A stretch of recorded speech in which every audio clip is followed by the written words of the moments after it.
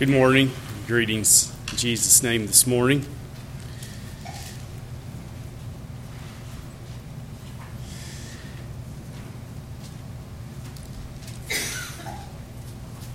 Just realizing that my notes aren't in my Bible where I thought they were, but I do have them.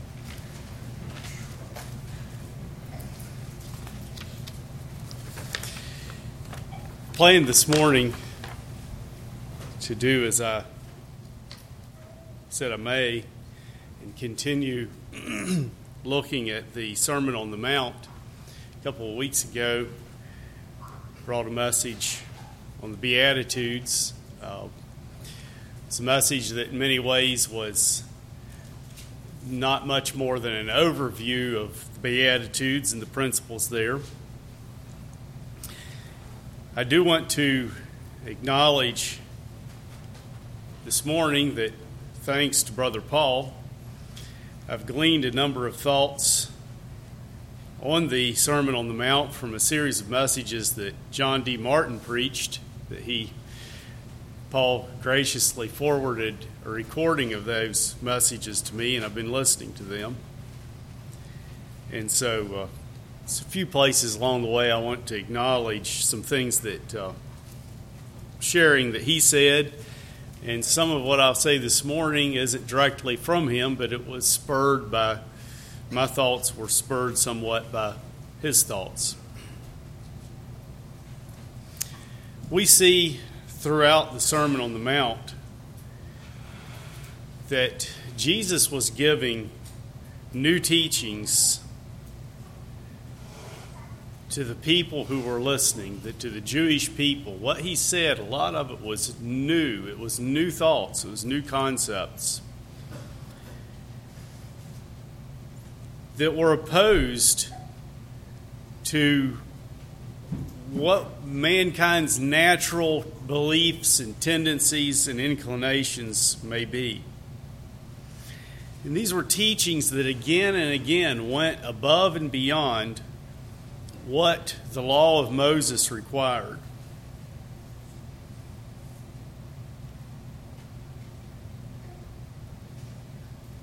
Just as an illustration of the change that these things were that Jesus was bringing, think about some of the things in the Beatitudes that Jesus said, if you experience this, you're blessed. And to a lot of people, to the natural man, you'd consider some of those things more of a curse than a blessing.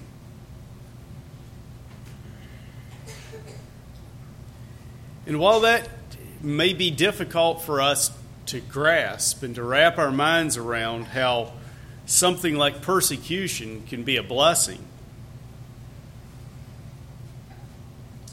we need to realize that Jesus was giving new principles, and these principles were principles of the kingdom of heaven. The kingdom that his ministry was bringing into effect. We can look in the Old Testament and we can see the working of God from day one as he worked after man fell into sin. God continually worked to bring a chosen group of people out who lived according to his standards. And we see that in his people, the Israelites. And we see how he gave the law through Moses. And that law was to set them apart from the surrounding nations. They were to be a people whose way of life and the rules that they lived by reflected God's character, reflected closer to what God's original plan was for man before the fall.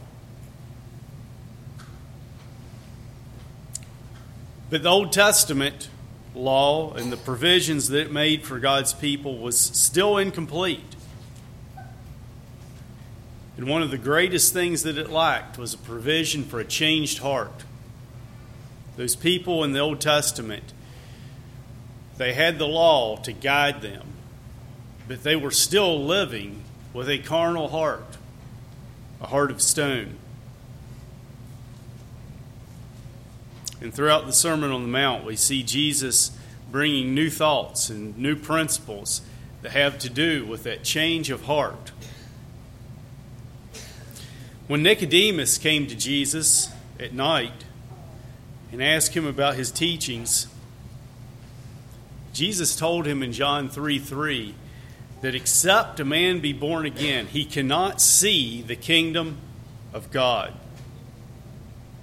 And that concept of being born again was new to Nicodemus, and he had trouble understanding it. And I think sometimes maybe we struggle a little bit with what it means to be born again, what it means to really have a changed heart.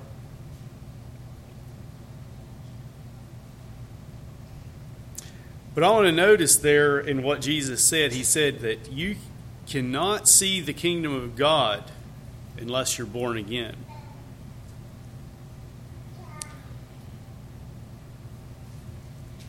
And I think that's one reason why these principles in the Beatitudes and throughout the Sermon on the Mount can seem difficult for people to grasp and to accept.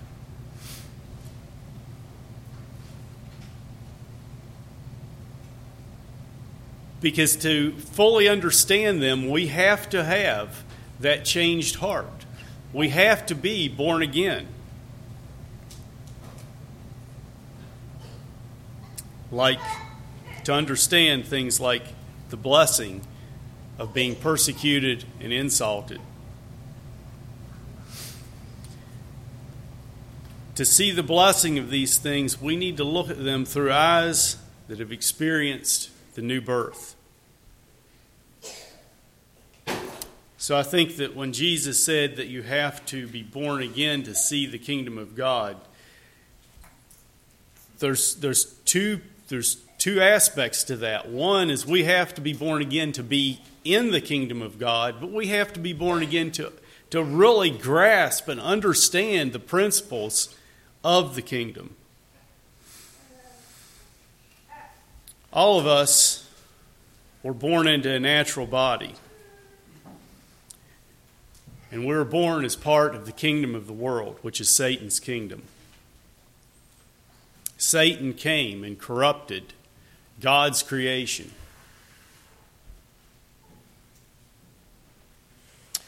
The rule of Satan's kingdom is to promote self. It's about me. If it feels good, do it. Don't tread on me, etc. And by the way, have you noticed how many of those orange license plates there are around that say "Don't tread on me"? They're everywhere. It's a mentality of I'm in control.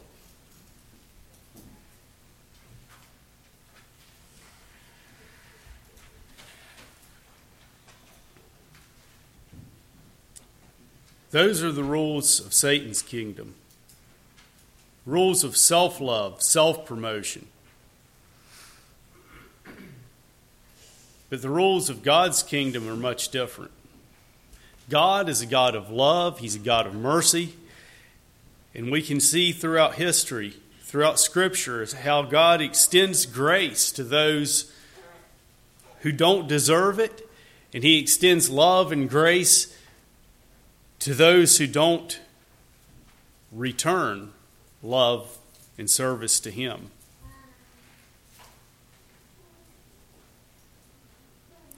And these rules of the kingdom we find in the Sermon on the Mount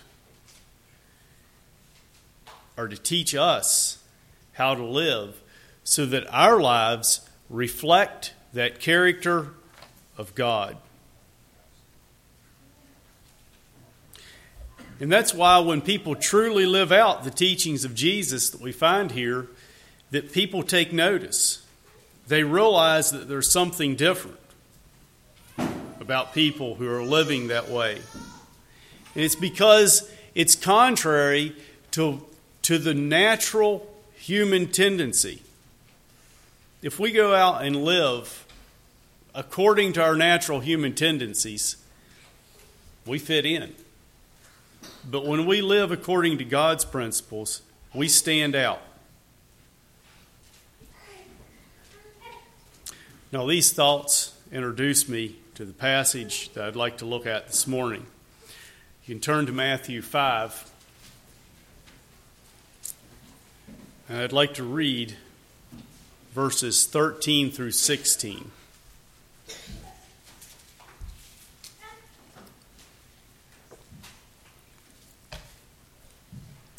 Matthew 5, 13 through 16.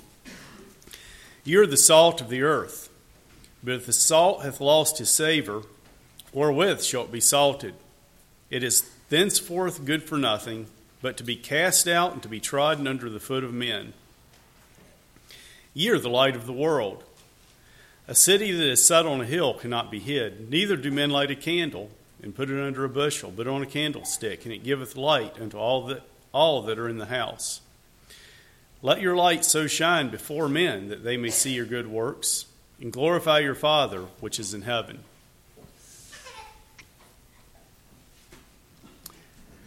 These are very familiar verses.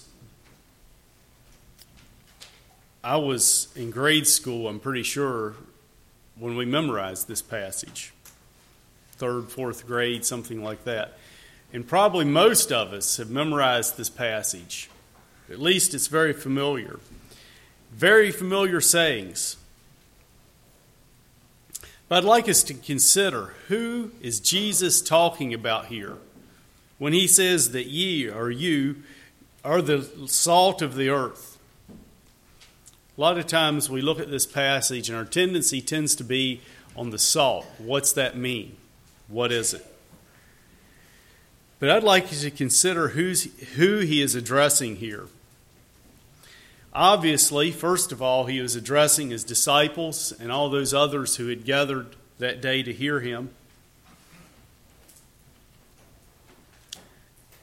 But I believe that you has a deeper meaning than just those that were gathered there that day.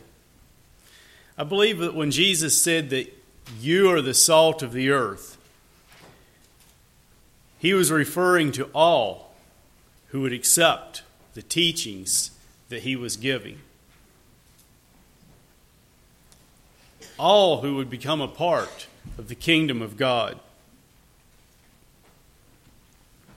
In other words, those who are the salt of the earth are those who accept and practice what Jesus was teaching here in these verses. That's you and I today, if we accept what Jesus says.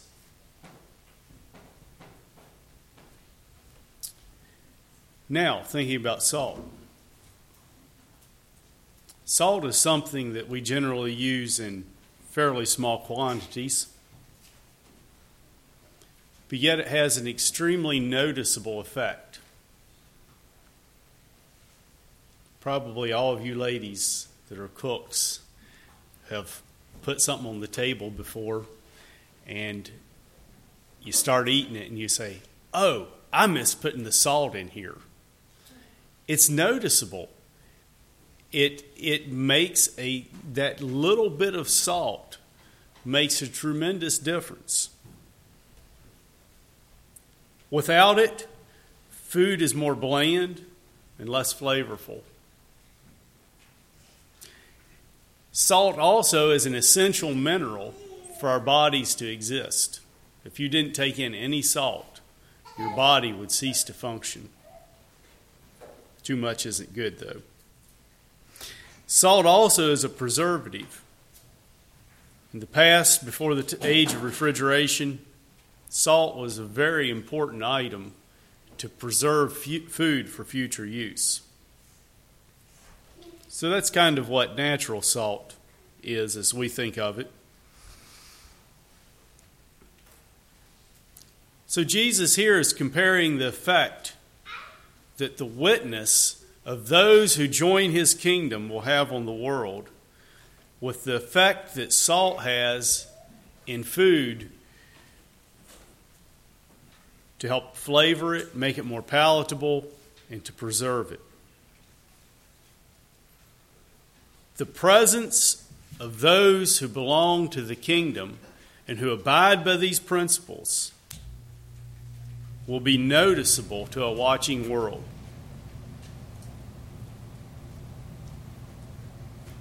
Found it interesting in talking about this concept. In one of the messages by John D. Martin, he shared from his experiences of answering phone calls for the CAM billboard evangelism work. And he said that many times when he has talked to callers about some of these principles of Jesus' teaching in the Sermon on the Mount, he has had people say things like, well, you can't live like that. And he said that they've said, well, the only people I know that live like that are the Amish and the Mennonites. Now, that's not to say that Amish and Mennonites are the only ones striving to live by these teachings, or to say that we as conservative Anabaptists have it all together and have it figured out. But what it is saying is that when people live according to the Sermon on the Mount, according to what Jesus taught, people will notice.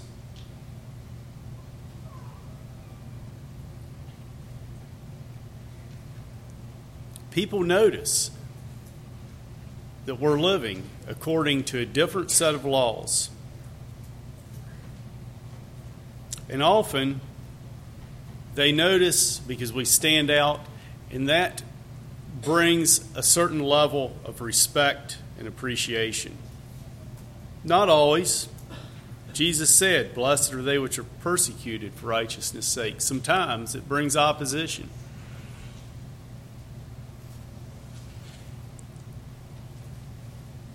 But we have Jesus' promise that even if it brings opposition, we're blessed.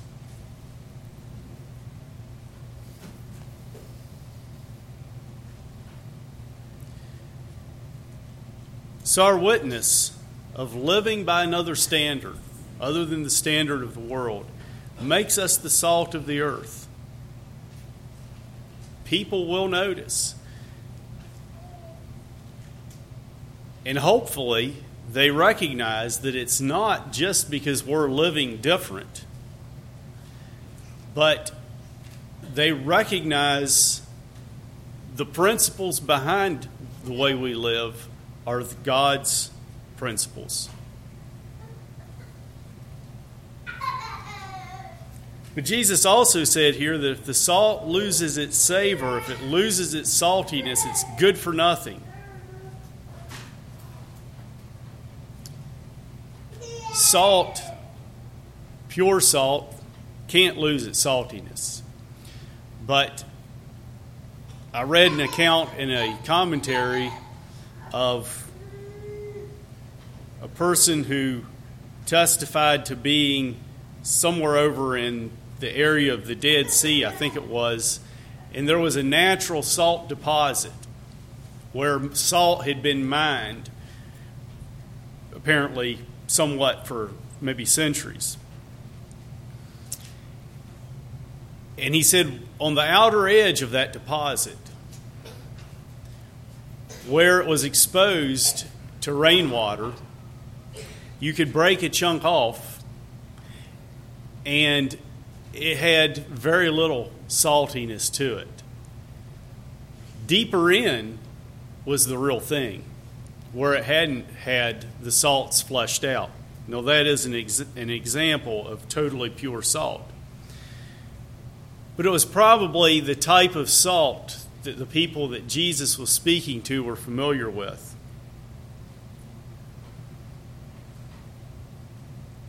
So losing our saltiness is obviously a bad thing, because Jesus says that if we lose our saltiness, we're good for nothing other than to be thrown out and trodden under the foot of men. And I believe that to lose our saltiness as believers today, to lose our saltiness means to fail to follow Jesus' teachings that he lays out for us. It seems that so many today that go by the name of Christian have neglected to follow all of the teachings of Jesus Christ. Or they've watered them down or made exceptions for, well, we don't have to do this because of that, or don't always have to do that, or only when it's convenient, or only when it makes sense to our human thinking. Jesus was instituting rules for the kingdom of heaven, for God's kingdom. And to be a part of that kingdom, we have to play by the rules. If we claim the name of Christ but fail to embrace his commands, we've lost our savor. In other words, the world's going to look on, and we're going to say that we're Christians, but yet they're going to see very little difference between the way they're living and the way we're living.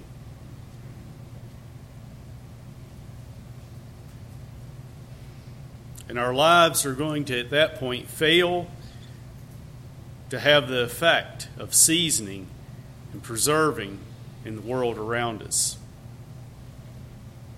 The name and the teaching of our Lord will not be respected and honored if people are looking on and seeing no difference. They're not going to be attracted to the church. Maybe that's why so many churches in our society have moved towards an entertainment style of worship to try to attract people, to try to make it appealing. But I'm convinced that when we live according to Jesus' teachings, we become attractive to the world around us.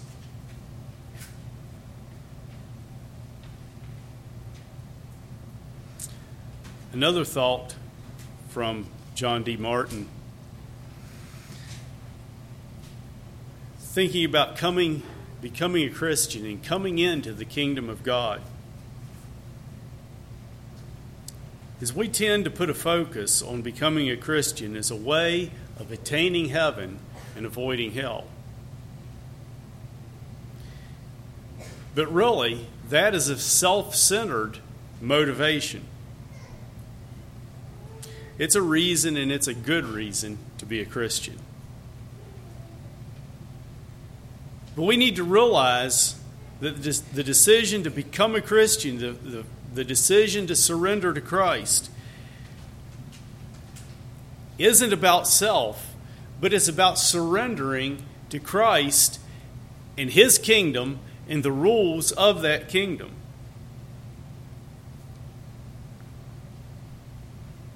A kingdom that has been set up to demonstrate God's original intent for mankind. God, with Jesus' teachings, God was trying to show us his will for us to live by. He wasn't trying to set up some hard standard for us, for our lives, that you have to do these difficult things and to not fit in with society so that I'll be pleased with you.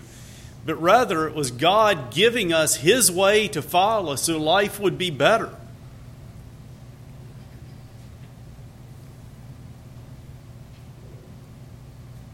We need to recognize that these are God's rules as opposed to Satan's rules. And that's why they seem backwards to people from the world. That's why, to our natural mind, they seem backwards so often.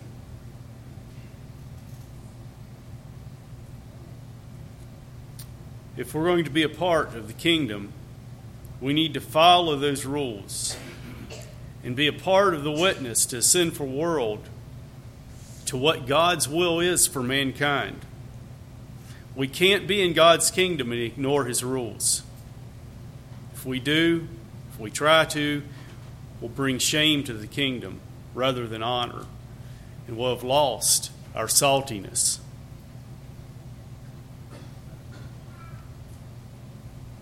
Moving on, he next uses light as a metaphor for what we should be as members of God's kingdom. A city on a hill cannot be hidden. Cities are known for their light. You've probably all seen a picture of a big city like New York City at night, and it's just thousands of points of light scattered out across the city. We've all seen light pollution from a city. In the same way, we as believers are to be shining forth in the darkness of a sinful world. Light is not something that is to be hidden. Light is not easy to hide. Light is more powerful than darkness. My dad tells the story of when he was a little boy living on the outskirts of Washington, D.C. during World War II and having air raid drills at night where they had to cover all of the windows to block any light from shining out the windows, so that if there was an attempted air attack on the city, the target would be hard to identify because there would be no telltale light shining forth. It takes a deliberate attempt to block light. When you have a light source, it takes a deliberate attempt, or it will shine forth and be evident to those around. In the same way, the light of the Lord will shine forth and be evident in our lives if we're following the teachings that He gives.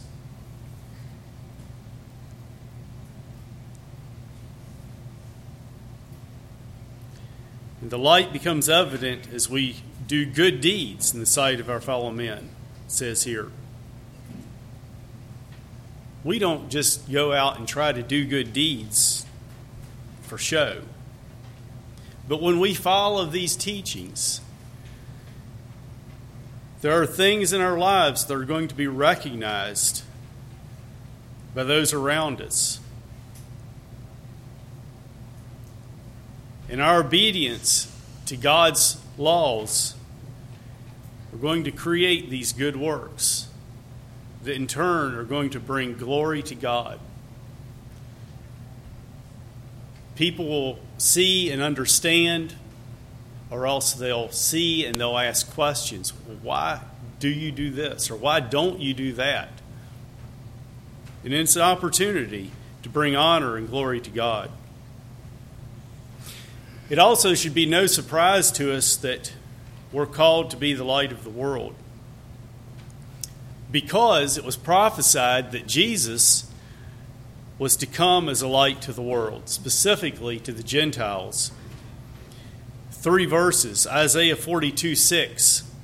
I, the Lord, have called thee in righteousness, and will hold thine hand, and will keep thee, and give thee for a light of the people, for a light of the Gentiles. Speaking of Christ, a light to the Gentiles. Isaiah 49:6, and he said, Is it a light thing that thou shouldest be my servant to raise up the tribes of Jacob and to restore the preserved of Israel? I will also give thee for a light to the Gentiles, that thou mayest be my salvation unto the end of the earth. Isaiah 63, and the Gentiles shall come to thy light, and kings to the brightness of thy rising. Speaking there of the work of Jesus Christ. It also says that about Jesus coming, that upon those living in the land, in a land of darkness, a light has shone. Jesus was that light. But Jesus ministered here on this earth for approximately 3 years. Now today, who is that light? It's us. Us who are following his teachings that he gave.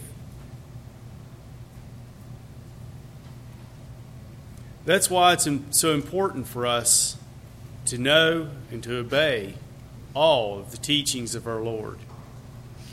If we disobey, if we don't hold them with a high importance, we bring reproach rather than shining a light into a dark world.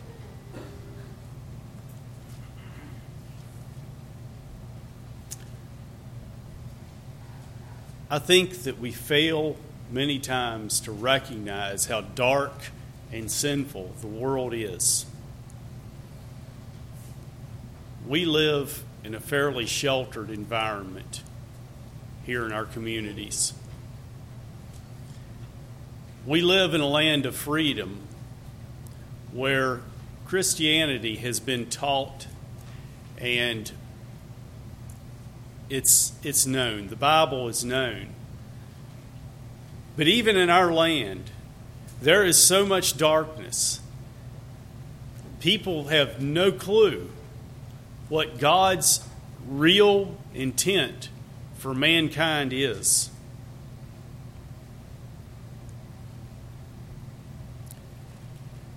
It's crucial for God's people to be shining forth that light into the dark world that we live in. And we see in verse 16 the reason that God would be glorified. It's not about us. It's not about our church. It's about God.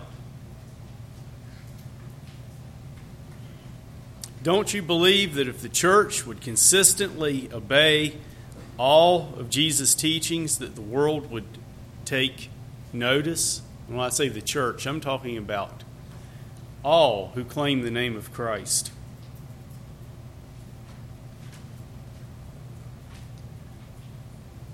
God's way is good. It's the best plan for mankind. But there's no way to demonstrate that other than complete obedience. When things are done God's way, his light shines forth, and our saltiness will season the world around us and give others a desire to be a part, to know more about the kingdom of God. So I challenge all of you as you look at Jesus' teachings, not just here in the Sermon on the Mount, but throughout the Gospels. I challenge you to take them seriously and to endeavor to apply them to your life in a wholehearted way. Some of them sometimes seem like they don't make good sense. Or they might be hard to put into practice. Like when Jesus said to love your enemies. That's difficult a lot of times. But I'm also convinced that if we obey God's perfect plan, God's going to be glorified, and there's going to be a blessing in it for us. So this week, my challenge is for all of us to go forth with the aim of full obedience to Christ's commands, to his teachings. Not just so we can experience a blessing, but so that our light and our saltiness will attract others and will bring honor and glory to God. May he bless you as you serve him this week.